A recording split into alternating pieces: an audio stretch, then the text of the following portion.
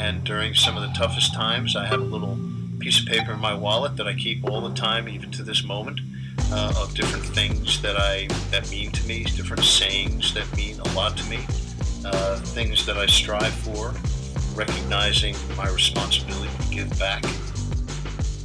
Reoccurring mantra I got into in college where I would just say, I'm going to break the mold. 2 days after my second injury, my dad flew out to Indiana and we drove home. Went right up to my room, slept for a day, and then I woke up the next morning, I spray painted my wall, no quitting me. I remember, there is no quitting me, and I won't give up. The number one thing you gotta remember is you're transferring energy. And whatever energy you got is the energy the viewers are gonna have.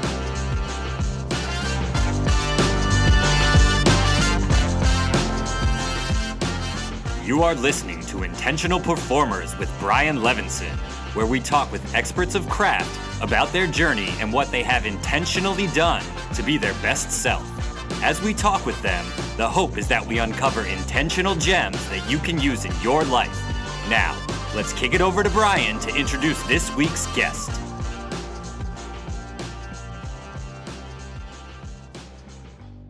Hello, everyone, and welcome back to another episode of the Intentional Performers Podcast. I'm Brian Levinson. Excited to have you with us for another great episode today. Before we get to today's guest, I just want to let you know how you might be able to help us out at the podcast. First, thank you for listening. Thank you for sharing these conversations for those of you that share on social media or share with friends. I love walking around my community right outside Washington, D.C. in Bethesda, Maryland, and having people stop me and just ask me, hey, who's the next guest that you're having on? Or I enjoyed this conversation. So thank you all for your support. It means the world to me. And I am a big believer in relationships, and I really, really value everyone who listens to this show. So thanks for the continued support, and hopefully you are finding these conversations to be useful in your life. If you enjoy these podcasts, you can go over to patreon.com/intentional performers, and you can subscribe to the show by giving as little as $2 a month and as much as $10 a month. It really does help us as we continue to build out the podcast. Thank you all. Now to today's guest. Cordy Walker is somebody who I follow on Twitter, and I reached out to him and said, hey, I like your content. I like what you're producing. And I'm somebody who is a struggling amateur golfer who really wants to find out your knowledge, your information, and learn from you. So I had him on the podcast, and I know you're going to love this conversation as Cordy talks about his journey, his story, and also what he's learned about how to grow and learn as a golfer. He's going to share how golf is changing and how it's turning into somewhat of a team sport, and how people are learning how to learning the value of groups and how groups can help cultivate skill. So Cordy is somebody who is extremely curious about how to make the best golfers possible, what makes golfers good, and how do we change and shift the way that we're teaching golf in our society. So I know you're going to love this conversation with Cordy. He is a podcast producer. He has a podcast. He's a podcast expert.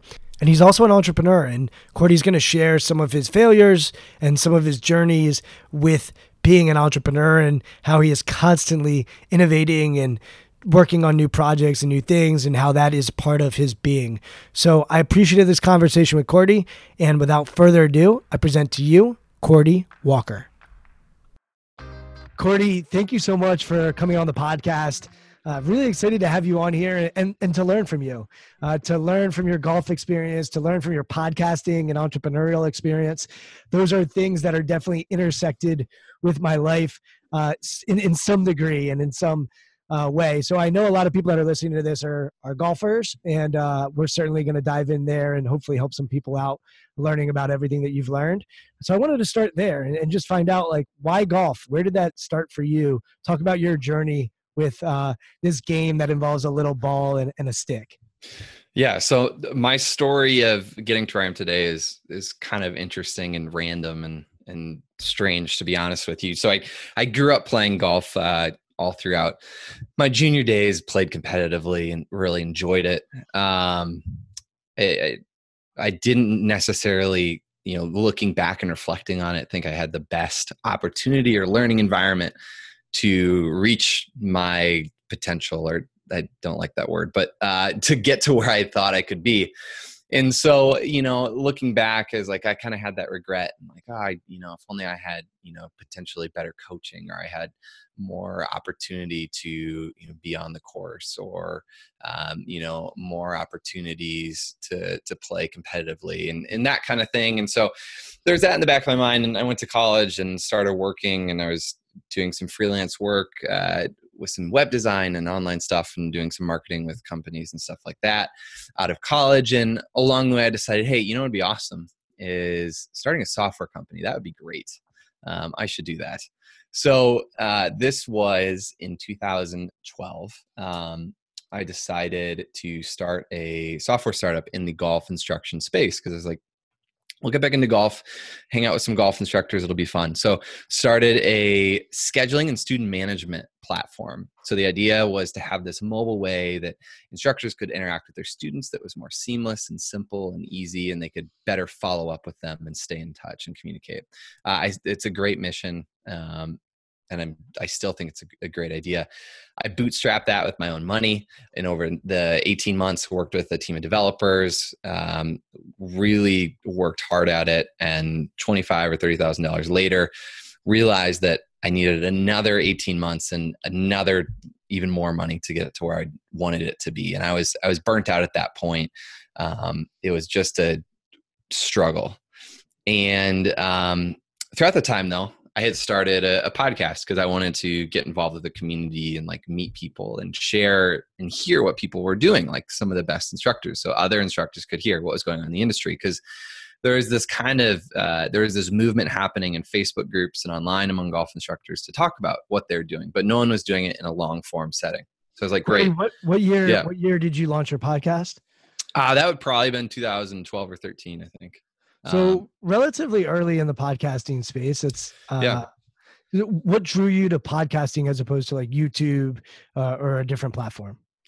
So I'd grown up with like audio recording gear around all the time. I'd played music and enjoyed recording and messing around with that stuff. So I was very familiar with the media and had experience. I had mics laying around, and I had recording equipment and Pro Tools and all this stuff. It was around, so it was very easy. What music did you play?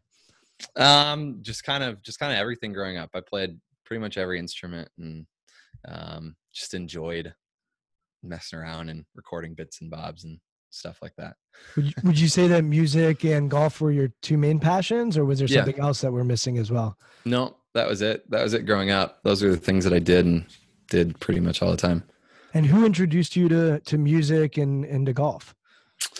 That's a good question. Neither my dad didn't pick up golf till later in life, and neither of my parents played music. So, it's just one of those things where I think they just kind of sent me off to go do something, and I just kind of figured it out along the way.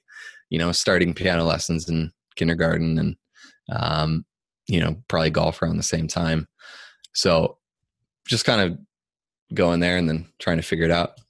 Similarities, differences between your experience with music and golf. If you could just unpack that for me, that'd be similarities or differences. I mean, both are pretty similar. I spent a lot of time with each of those growing up. It was kind of what I enjoyed doing. There's the doorbell. Okay.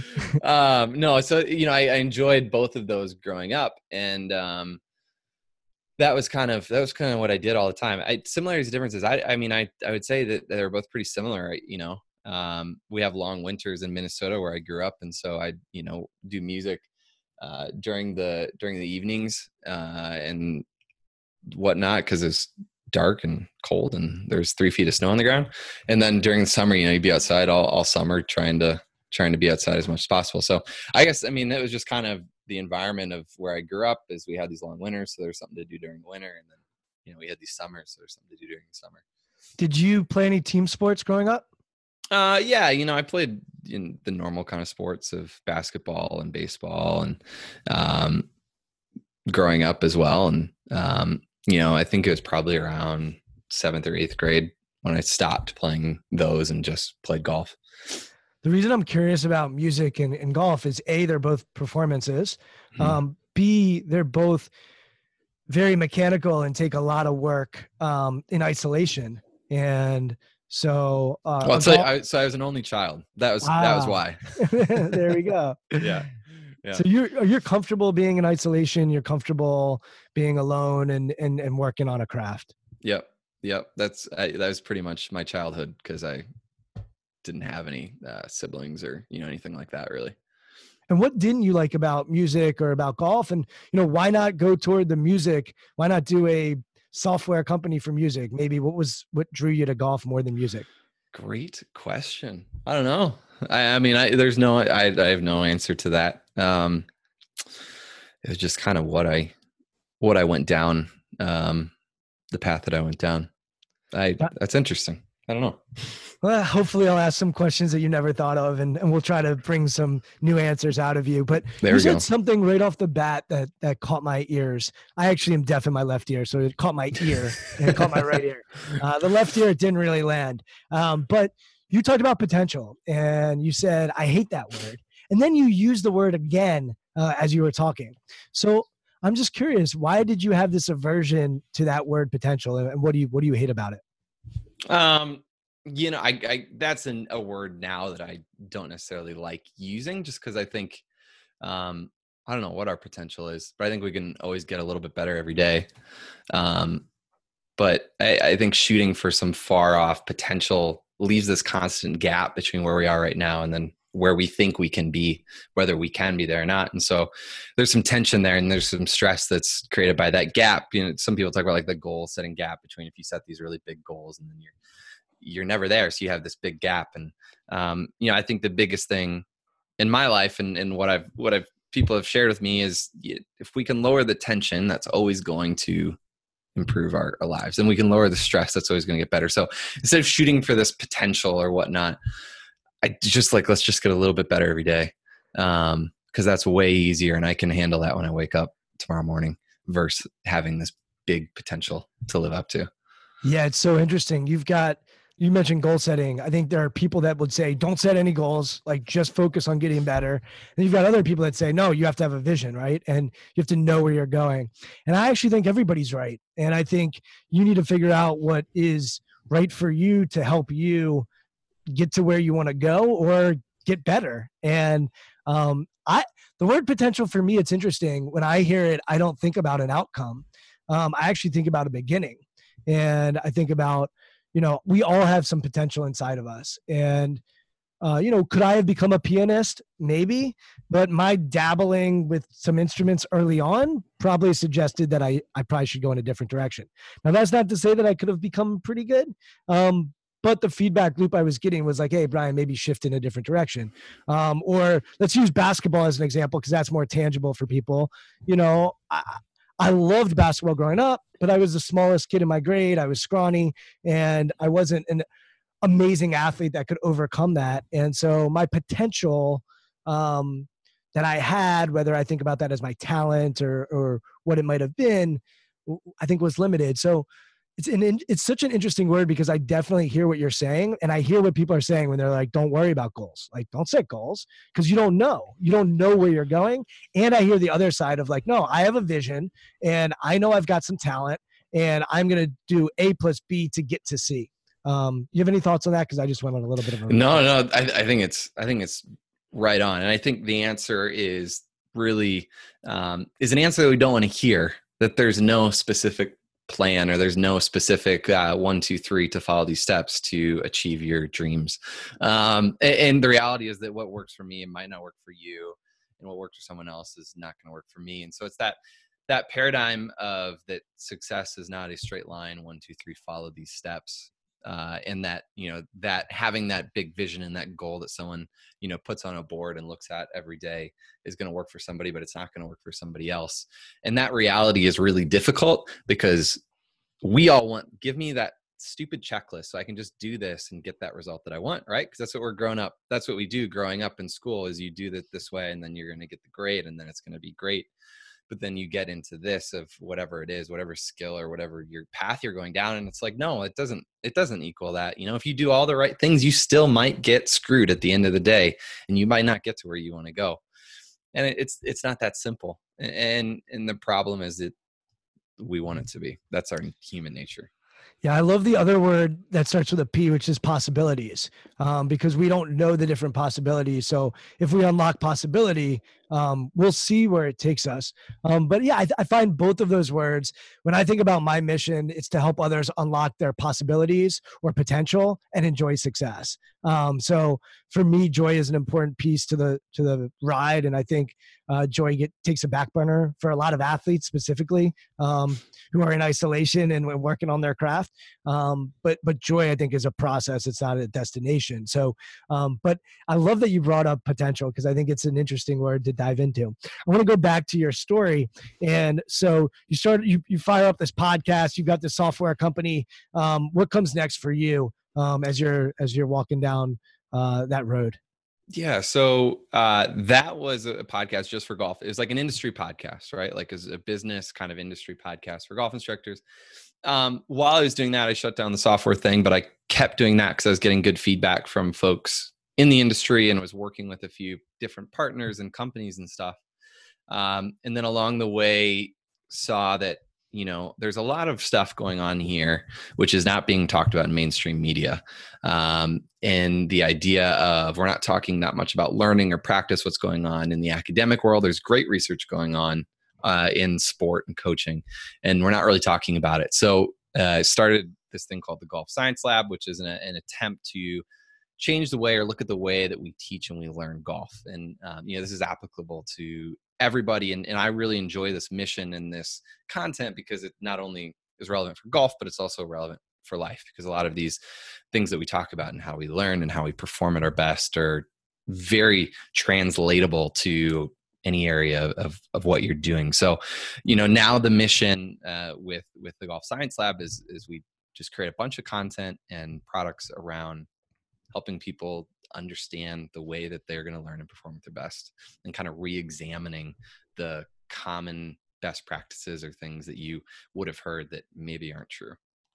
There's an amazing aspect of being a PGA Tour teacher, right? PGA licensed professional, or whatever they call it. What do they call them? PGA? Yeah, just some instructors join the PGA and they go through that program, and then they're instructors. Some don't. A lot of the ones that I've worked with are PGA Pro teachers, and there is this amazing thing in golf where they are often swing coaches, right? Like they are working on people's swings. But having done this journey, there's so much that goes into what makes a great golfer. And on the flip side of that, let's take a sport like basketball. A basketball coach is often, not necessarily working on someone's form shooting or their mechanics. They're more working on how do they get the team to execute as a team or as a unit or draw up plays. And that's not to say a basketball coach won't get into form shooting and a swing coach won't get into course management. But I've always been fascinated that they're both really the coaches. So what have you found as far as some of the best instructors in the world and their approach in the golf space and how they approach working with their clients? Well, the shift is happening. The shift in golf is happening where it's going away from being so swing focused and towards being more of a performance coach and being more concerned about all areas of someone's game. And that means that the way that you view golf instruction is changing. So instead of a half-hour, 1 hour lesson, there's a change toward more group coaching, meaning that you're going to show up with 3-5 people. Your coach is going to create a learning environment for you where you're going to compete, you're going to play games, and you're going to work on your skills versus just working on your technique. And so there is a shift happening very slowly in the golf industry towards more of that, because people are realizing if you want to get people to drastically improve their performance, a lot of it's going to happen by improving their skills instead of their technique. And the reality is most people don't understand what a good learning environment is. They don't understand how they actually get better. And so a coach needs to put them in that environment and get them to work on what they need to work on versus what the player wants to work on. There's a great coach, Will Robbins in Sacramento, California, who's done a lot of this work and really pushed the industry forward with this concept. And it's been great to see his growth, and as he shares what he's seen with this. But I think that shift is happening at a ground level of, of recreational golfers. It's also happening with, the development of tour players. There's an emphasis away more so from just the swing technique to more of a community approach of, how do you get all these guys in isolation, like we've talked about, working on their craft, create a team of players, there's a coach, and really get them working together, caring about each other. Tony Ruggiero is a great example of this. It just was down last week. We were recording some podcasts with some of his tour players. And, as we sat around the table in his backyard and we were having this conversation with these players, it was more so about like creating a community where these players cared, they care about each other's results and they, encourage each other, even though they don't really care at the end of the day because it's not a team sport, but like they do have this sense of community, and it's helpful. And it's not just where he's showing up on in the range and saying, hey, change your grip here. It's not like that at all. It's way more holistic. And so that is changing. And that is going to even become more relevant as this word coach becomes more used in the golf world. And this approach becomes more and more relevant. It's interesting. I did a talk at a college, a music college, and this is going to come back to you. And it was like 300 of their students, an elite, prestigious music institution. And afterwards, they gave me a tour of the facility, and they showed me these small little rooms with pianos. Some had a piano in it. Others would just be like almost like a small cubicle where they would practice. And while we were doing the tour, there was a young woman practicing over and over and over again. And the woman who was giving me the tour looked at me and said, so now you see why we have a lot of depression and a lot of like massive issues. Like these kids come, it's dark, it's gray, and they're literally just in there over and over again, mastering their craft. And I think about musicians and their ability to connect with an audience. And that is part of the performance. Anyone that's ever been to a concert knows that it's not just hearing it, it's feeling it. And what can happen in the energy of that audience and how that can spring forward, or a band versus an individual and the different dynamics that can happen there. And I was thinking about that as you were talking about the golfer who's just over and over on the range, hitting the same shot and getting that swing perfectly. And I'm even thinking about a lot of the Asian cultures where, they have some great golfers where they are just, over and over again, and their swing mechanics are perfect. But you take that on the golf course and now you're in some kind of different situation, a slope, some kind of weather, some kind of environment, whatever, and it's different. And so as you're talking, I was thinking like, man, I've always wondered if golfers could create a team dynamic. And you see it with the Ryder Cup is the obvious one. But tennis now, like, which is a similar type of sport to golf, they have a pro team tennis league, and you go to the arena and you see these, they're really cheering for each other and they're playing for something bigger than themselves, and it's different. And I think there's probably space for both, right? There's space, and you have to do the mechanics, not have to, but you probably should get the mechanics to be as perfect as possible and cultivate the mindset or the framework needed so that when you're actually performing, you can bring out the best version of yourself. Yeah. So there's this great paper called PAR, P-A-R. That was done by a couple of researchers, Dr. Tim Lee and Dr. Mark Guadagnoli. And the concept was that golf is a planning and acting and a review activity. So PAR.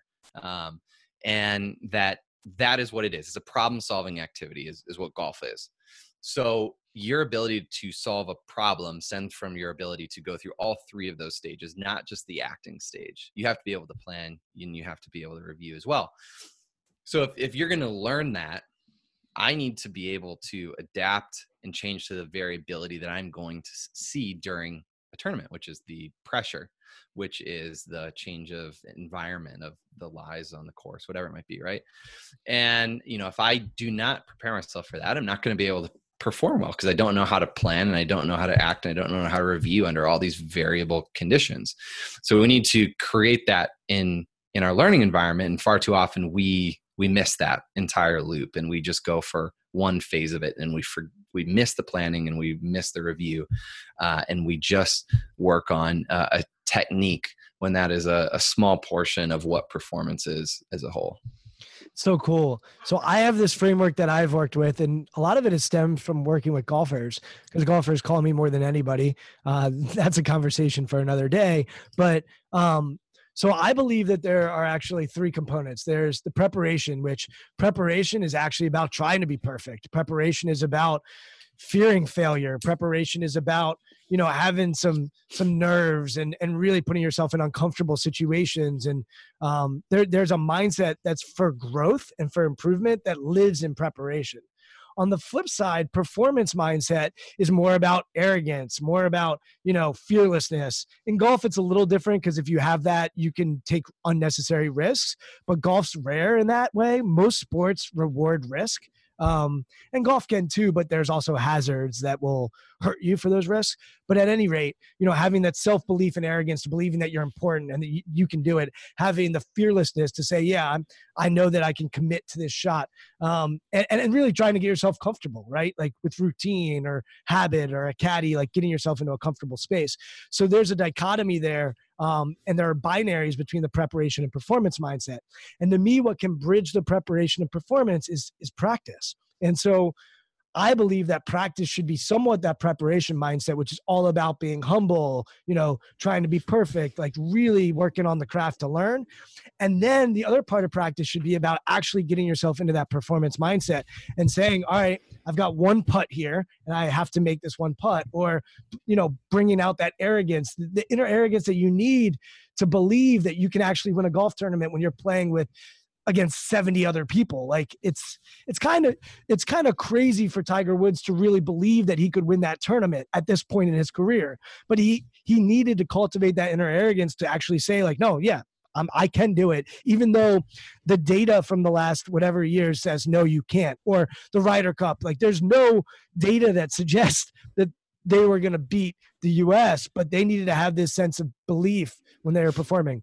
So this is like my main passion, that I believe that we are doing it wrong, because we are spending so much time in that preparation mindset, trying to perfect, being humble, right? Having a swing coach or in other sports, a football coach humble us and, go over and over on the video and then we bring that preparation mind into the performance.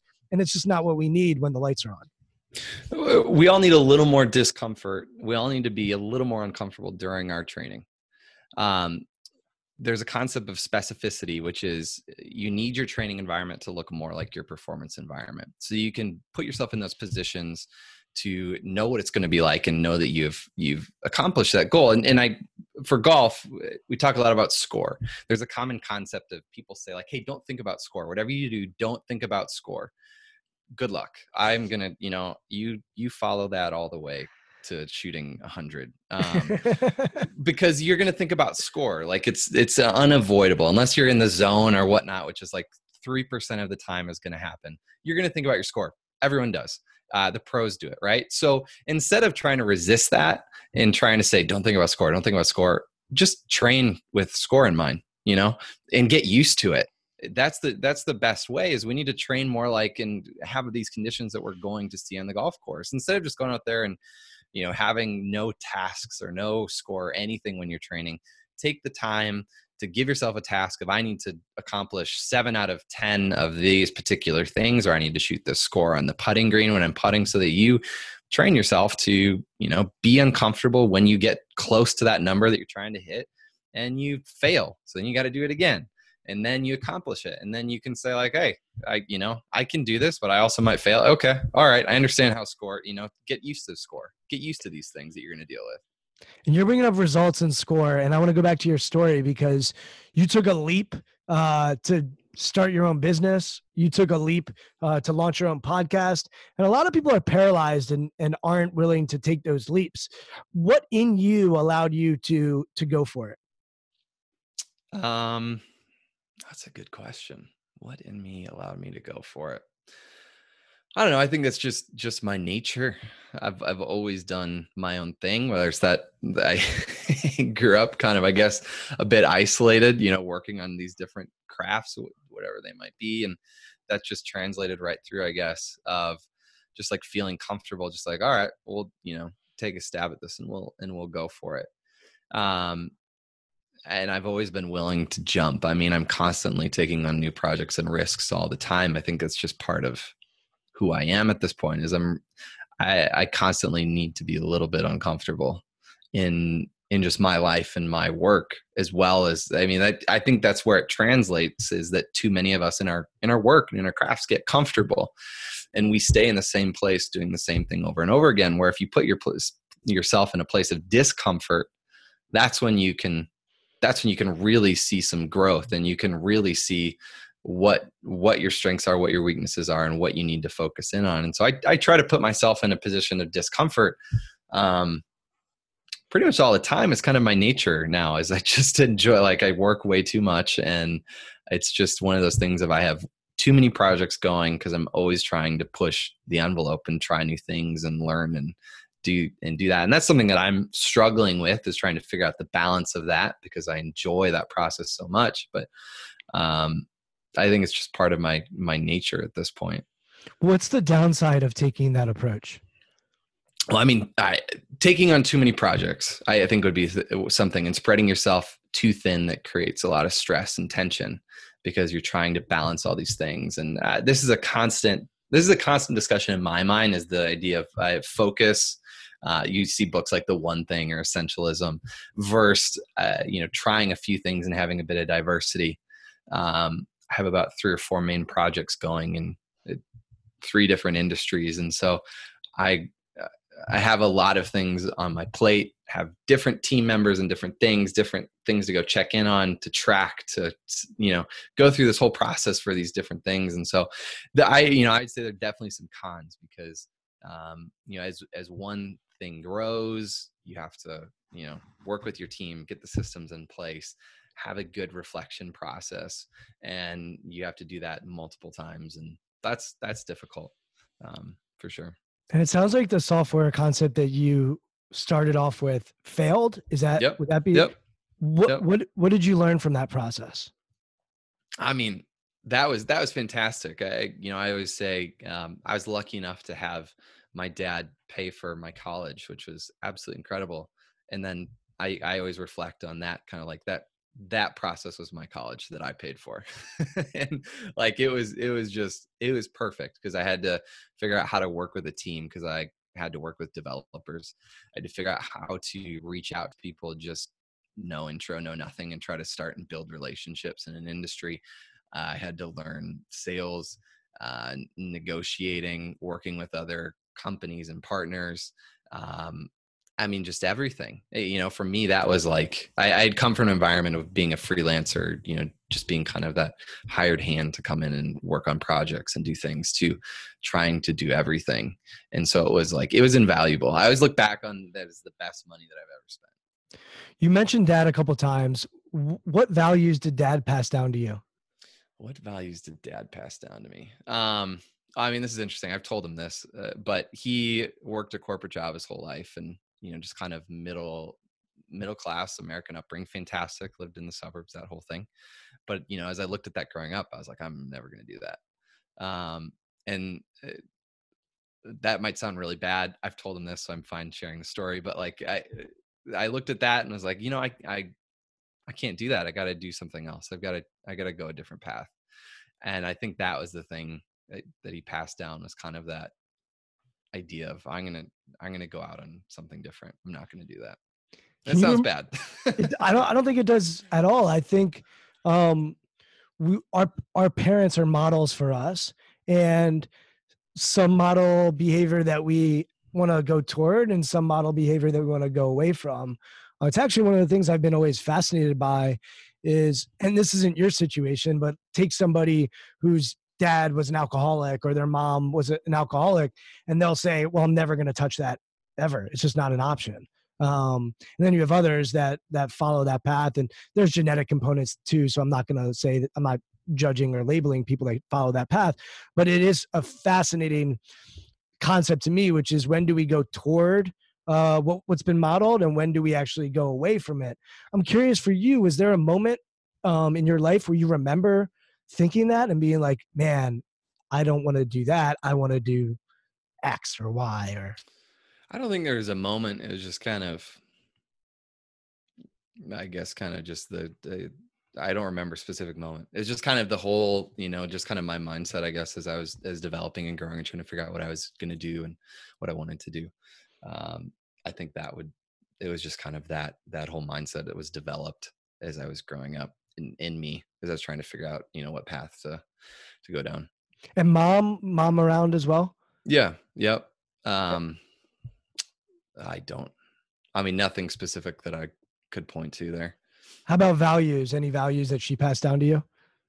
Values. I don't think so. I was that pretty independent, kind of just do my own thing, growing up. And, I don't know. No, I don't think there's anything there. No. Was she working or was she at home? No, she was at home. The whole time. Got it.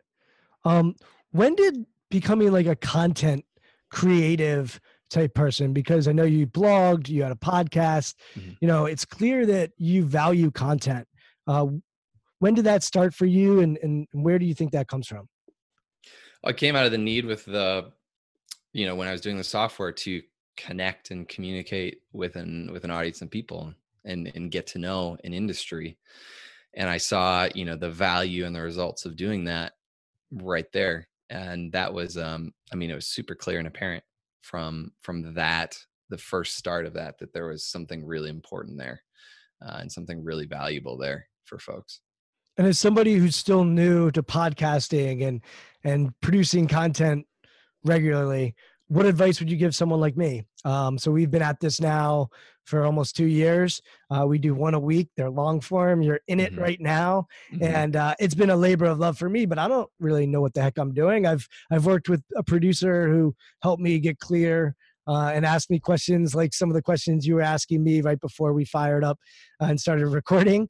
But for those that might be listening and are interested in maybe producing a podcast or writing a book or starting a blog, they're interested in content creation. What advice would you give them, having been doing this now for a decent amount of time? Yeah. If you have no audience when you start out, good luck. You're going to spend probably 5 to 10 years grinding away very slowly. I think that's the biggest thing, is that, if you're thinking about starting something like, I want to build an audience and so a podcast would be great. Well, it's going to take you a while. It's a slow organic growth. And that's just the reality of where it is right now. If you're trying to build an audience to share a message, unless you're spending a bunch on ads and you're doing a bunch of stuff that way. I think the biggest thing for people trying to build an audience to share a message would be to somewhat of find the gap of, what kind of shows aren't out there. Is it short form? Is it, are they looking for something super tangible? Is it daily? Is it monthly? Is it super produced storytelling? Is it very topical? Is it more interview? And find that gap. I think too many people think of podcasting as something of like we're doing right now, just an interview show. It can be literally anything. So experimenting with format, trying out different things and seeing what sticks and resonates. I think as the space is becoming more crowded, it has been for a while now, your organic growth of relying on a podcast platform like Spotify or iTunes or Stitcher or whatnot, you're not going to get in the new and noteworthy and get a bunch of subscribers and do that. That's unfortunately not going to happen anymore. It did maybe 3-4 years ago. We could do that pretty successfully. But that has changed now. So every listener that you're going to get is up to you, 100%. So what's your plan to get them there? And then once you get them on your podcast, why are they there? What are you trying to do? How are you helping them? What's your product? What's your service? How do you win from this ultimately?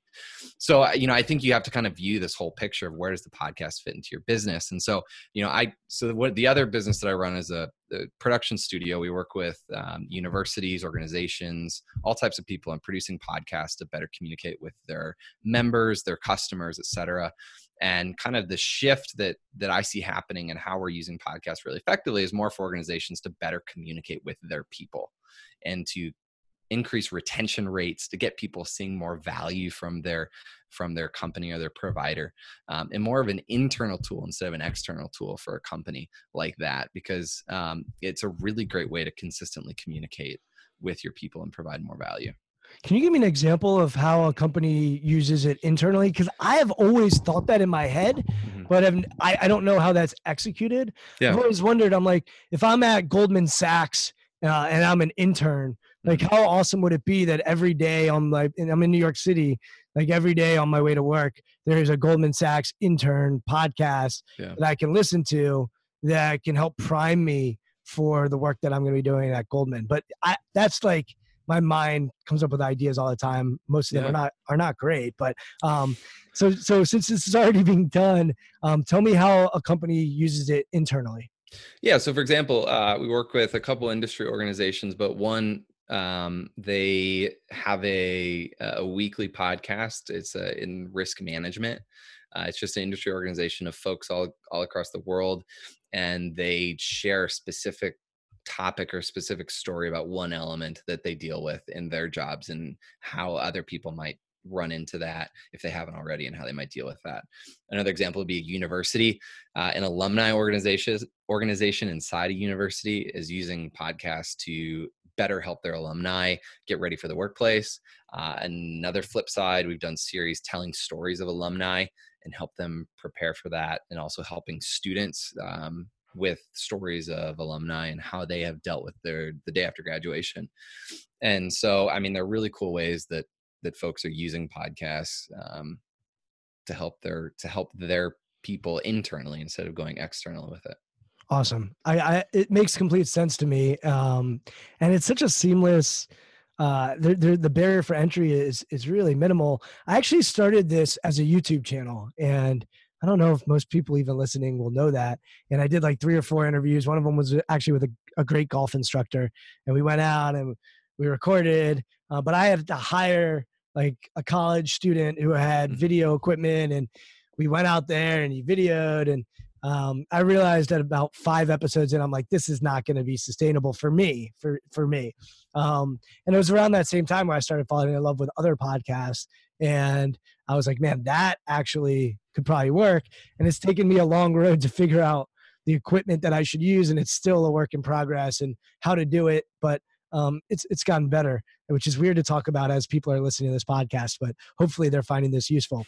You mentioned that you have 3 or 4 things going on. So we've got podcasting, we've got producing. Talk about the other stuff that you're doing these days. Yeah, so we have Just Hit Publish. We're a small boutique agency. We have a small team, and we produce podcasts for organizations and companies looking to better communicate with their folks. We have the Golf Science Lab, and then a few other projects inside of golf. And then that's been what I've done the past probably 4 years. And then recently, this is out of left field, but we moved back into the place where we grew up. We had traveled full time for a while and lived a few places, and moved back. And one of my buddies is in real estate, so we started a flooring company of all things. So now we have my background in marketing and kind of just project management and that stuff. We have a store and staff and a couple crews and stuff like that. Very random, but something to keep myself busy with when I'm not busy, which I'm always busy. Can you talk about the drive for each of those funnels? Like, what's motivating you to do each of the 3 funnels? Oh, what's motivating the drive? So I'm passionate about people creating great content to build better relationships. That's what the podcast production and our agency is all about: building better relationships and creating something that matters for a group of people. And so, I mean, it's really fantastic. I love working with our clients, and we have just a great team and produce great shows. I really enjoy that. The golf is, I feel like there's a need to change the way the golf is taught and learned. I believe that for years now, and have really worked on that mission. And I've seen the industry changing, and maybe I've done just a drop of that, hopefully. And then the third thing is just I enjoy working with people. It's something so I don't have to be isolated because our team is virtual and our podcast, we're all across the states, and something local, work with some friends and have a good time and enjoy ourselves, and build something that matters here. And an attempt to diversify as well off online. I don't know if the internet explodes, there's something that's not on the internet. How long is that good logic? I don't know. It's not for me to answer. I don't think the internet's going to actually explode in the way that you're talking about, but it wouldn't be my expertise. So I would be answering that without any knowledge to support my thought.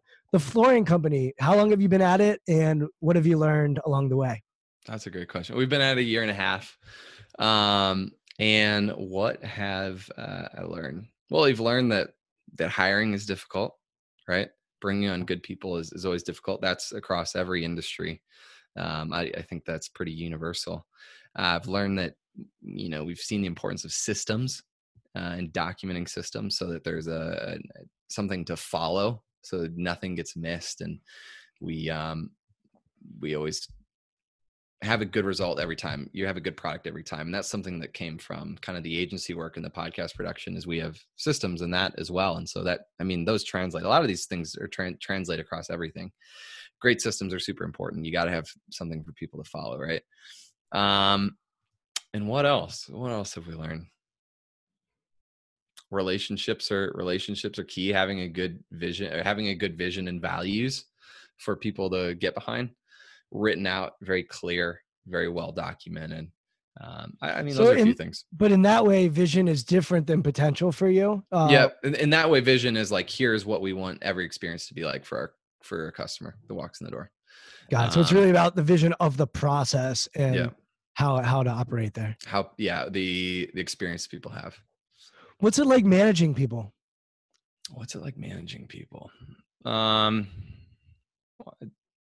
Sometimes it's fun, sometimes it's difficult. I think it runs the gamut of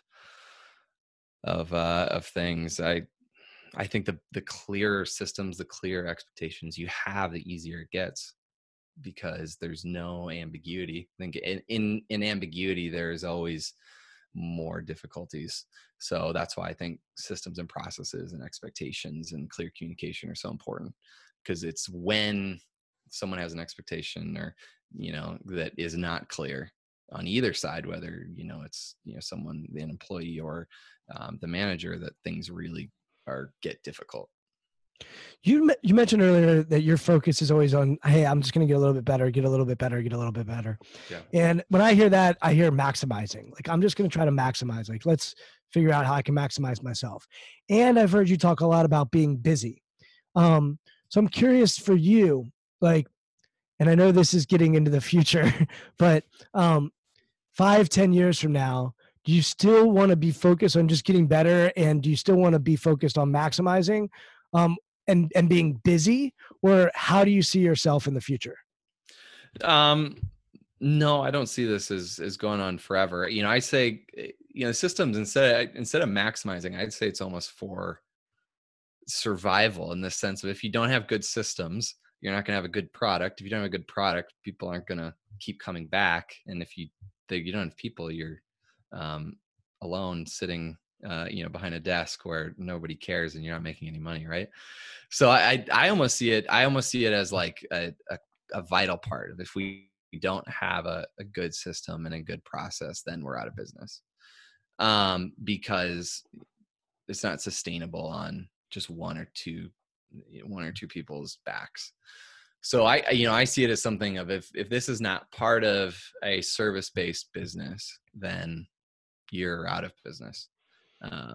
Unless you want to stay a one or two person shop where, it's very like-minded or whatnot, which is great. But if you want to be able to grow and scale and have a consistent product, you need that.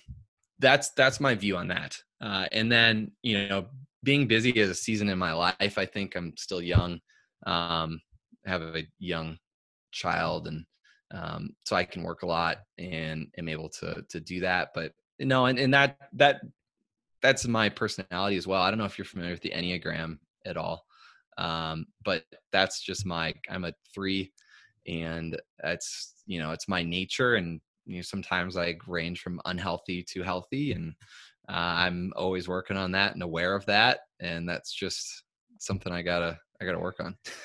It's funny that you brought up the Enneagram, because the person that tried to turn me on to the Enneagram was my podcast producer. So maybe there's something with podcast producers loving the Enneagram. So I also want to just try to understand your podcast a little bit more. So who has been a guest that you've had on that you've just been, your mind's been blown by some of the information that they shared with you? And I would love for you to share that information with our audience as well. Yeah. So my current obsession is what does it take, or how did you get good? So I'm starting these conversations with pros and teachers. And the idea is, all right, here's someone on the PGA Tour. How did you actually get good, right? This is a question we don't ask. We'll look at the how did you swing. get good? How'd you get good, or how'd you get great? Because I think there's a distinction there. I don't know. I've been asking how did you develop skill? Okay. What did your development process look like? Like, how did you get to this level? So for instance, I just took this trip. We had a couple conversations with one player on the web.com tour who was really close to getting his tour card last year. He'll lock it up this year. And then another guy who has his tour card had 13 months where he didn't play golf. And so he is coming back now this next year. He has some medical starts still left. And just having these great conversations about, what did it take for you as, when you're growing up? Like, what did that look like for you? And a lot of what you hear is like, well, I had a great group of friends. We played golf like constantly. We competed like we were gambling all the time for money.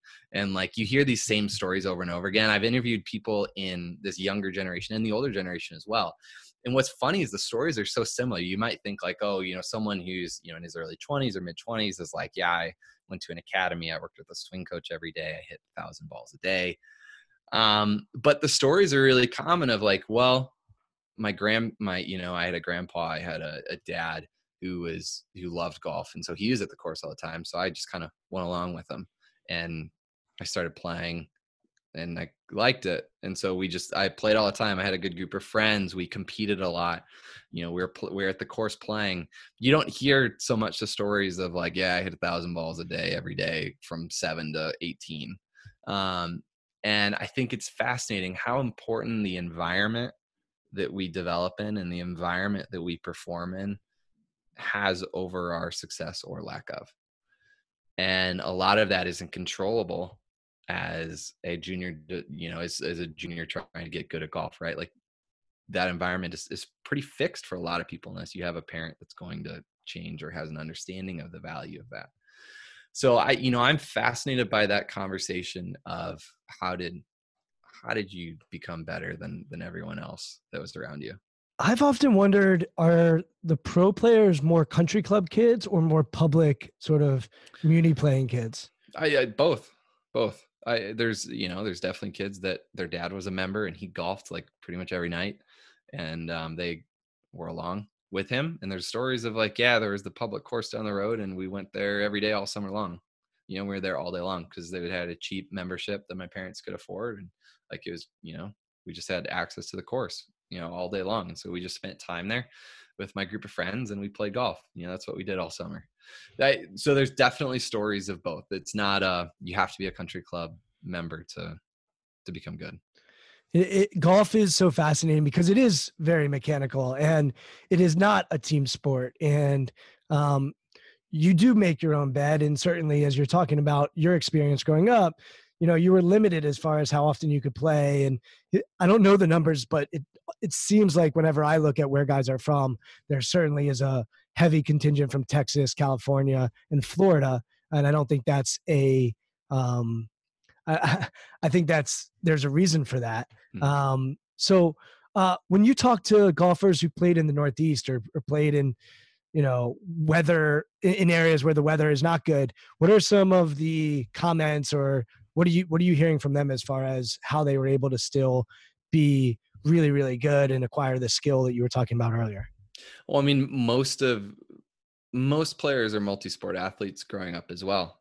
So there are other sports. There's basketball, there was, football or whatever it was. So growing up, they had another sport that they played, and golf wasn't everything. That's another common story is you'll hear that most people were multi-sport kind of people growing up.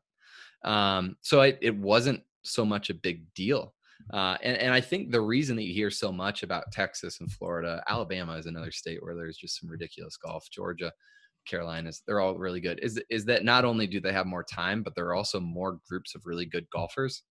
So when you're in that environment of, maybe in a Minnesota here, we don't have as many elite level junior golfers, and they're more spread out. So they're not playing, with each other consistently. However, in the South, where there are more elite junior golfers, they're nearby, so they can play more together, they can compete more together. And so that level of that whole environment is just higher, which is going to push people. So I think that's a factor as well. But yeah. Well, then the third thing is coaching, right? So where are the coaches? If you're a really serious golf coach, you're probably going to want to go where there's more kids playing golf. Mm-hmm. And so those states that you're naming are going to also be attractive for a golf pro. I know I'm outside Washington, D.C. You're in Minneapolis. Our golf instructors, a lot of them go down to Florida for half the year so they can make a living. And so if you don't have to go back and forth and you can ground yourself in one place, that's probably more ideal for a lot of golf instructors. And that's not to say, like, I work with some amazing golf instructors inside Washington, D.C. But it's definitely harder. Well, it's big fish, small pond, or, it's that sort of thinking as well, I guess, when you think about instructors. But I would imagine that the coaching down there is also, there's more accessibility to really high quality coaching as well. Sure. Yeah, that's another factor. I want to finish with you and just learning about, what do you do when you're preparing for golf? And then what do you do when you go and play? I mean, everything that I've heard indicates that you still love to play, even though you're very busy. So how do you think about your golf game, and how do you think about yourself as a golfer? That is a great question. How do I prepare myself? So I think the biggest thing that people bring into golf, which is going to hurt them, is expectations, right? So if you've watched a golf tournament the weekend before and you go out and play the next week, you're like, oh yeah, I saw that, I can do that, right? And so we all bring these expectations in, thinking that a PGA Tour player, what we watch on TV, that they don't miss a fairway, they hit it inside 10 feet from 150 yards, and every wedge shot better be within 2 feet. And even if you're a scratch handicap or whatever level you might be, you have this idea in your mind that if I don't do that, I should probably get mad because I have hit a bad shot, right? And I shouldn't hit a bad shot. And I think a lot of it is changing those expectations. So that understanding that a tour player, they make 50% of putts from 8 feet. So most of us stand over 8 footer like, this is easy, I shouldn't miss this. However, I'm going to make maybe 50% of these, probably way less because I'm not that good. So, you have to change your expectations drastically. And if you change your expectations, you lower them a little bit, you become a bit more understanding that I'm going to hit bad shots. I'm going to have bad rounds. If that happens today, it might happen. I have to be okay with that and just keep moving. So having an understanding that every shot's not going to be perfect, and that is 100% okay, just to keep going to the next shot, I think is probably the biggest thing, the biggest mindset to bring into it, is just having that understanding of every shot doesn't have to be perfect. You just have to keep going to the next one. It's such an interesting game and sport, and challenging sport, because like I played in a scramble charity event last week. And for those that don't know what a scramble is, everybody hits their ball off the tee, and then we go to the best tee shot, and everyone drops their ball, and then we'll all hit from that spot. And so on the par fives, all of a sudden you might be going for it in 2, when if you're not a long driver, you would never be in that position. Or you can go for it in 2 because somebody else can lay up and it's worth the risk. And the amazing thing that happens is, those are, let's say you're 200 yards out, and in your mind, usually you're like, I can get it there, but I'm going to lay up, and that's the safe play. But in a scramble, you're like, all right, I'm going to go for it. And it's an amazing, at least in my foursome, and I was the worst golfer. There were actually like 3 pretty good golfers with me. And everyone, I think, thought that they could get there in 2. and no one did. And the percent of times that you actually could get there are so low. But we think because we can once, that allows us to say that we can do that all the time. And so when you're talking about expectations, like I always think about expectations as process and like, what are my expectations? How do I want to show up today? And you mentioned like moving on, playing shot to shot. That can be an expectation that's a really high quality expectation to have. So when I work with golfers, we create an expectation scorecard and they score themselves on, did they own their own expectations? And I think it's a really important process for a golfer to go through. And to your point, that doesn't mean that it's always going to be a 5 out of 5. Some days they're going to get a 3 out of 5, but then they can learn, all right, I did not do this, or I did do this. They can regroup, and the next day or the next round that they have a path to move forward. And golf for me has been a sport that I did not play growing up. I really started playing because I started working with golfers, and it's been an amazing experience, to have to try to learn the mechanics, which are very hard, especially if you're starting as an adult. And then B, to hold myself accountable to a lot of the stuff that I talk about. And just because you talk about it doesn't mean it's easy to walk in the shoes. And I'm a human being just like everybody else. And so expectations is such a big word. We've hit on a lot of big words, potential expectations. Those are really, really big words that are at the forefront for a lot of performers. When you're performing, how do you think about yourself? Because you now have some exposure.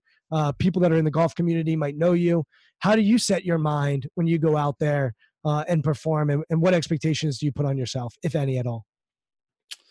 That's a good question. So kind of my approach to performance is kind of a mindfulness concept. Dr. Greg Carton is a performance guy that I work with, spend a bunch of time with. He's a great guy and a friend now. And his kind of a approach has really resonated with me of how to look at performance.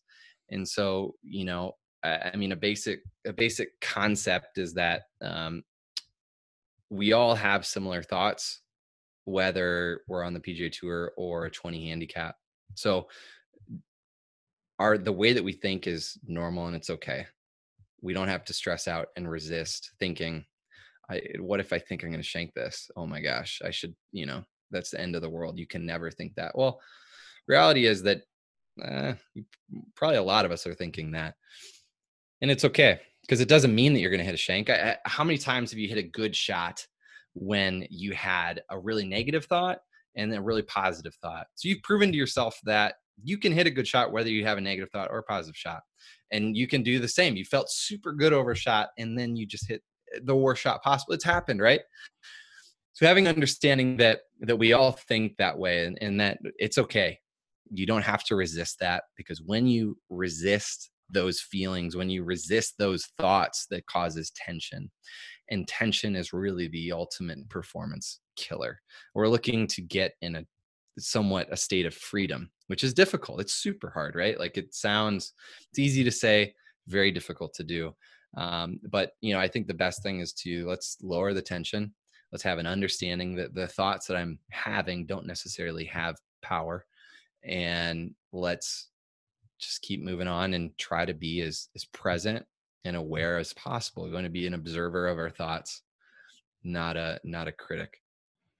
Love it. I think that's a beautiful place for us to stop. I want to give you a platform to promote your podcast and also let people know that if they're interested in podcasts, which I actually get a lot of people that reach out and say, hey, I'm thinking of starting a podcast. I'm sure you get a lot of people that say, I'm thinking about starting a podcast. If you're actually interested in starting a podcast, Cordy's a good guy to connect with. So first off, tell us where people can find your podcast. Second, if they're interested in creating their own, how do they reach out to you? And then third, if anybody is in the Minnesota region, I don't know how far you guys are in the state, but if anybody needs floors, it sounds like Cordy can help you out there as well. So I just want to give you a platform to promote whatever it is that you want to give a megaphone to.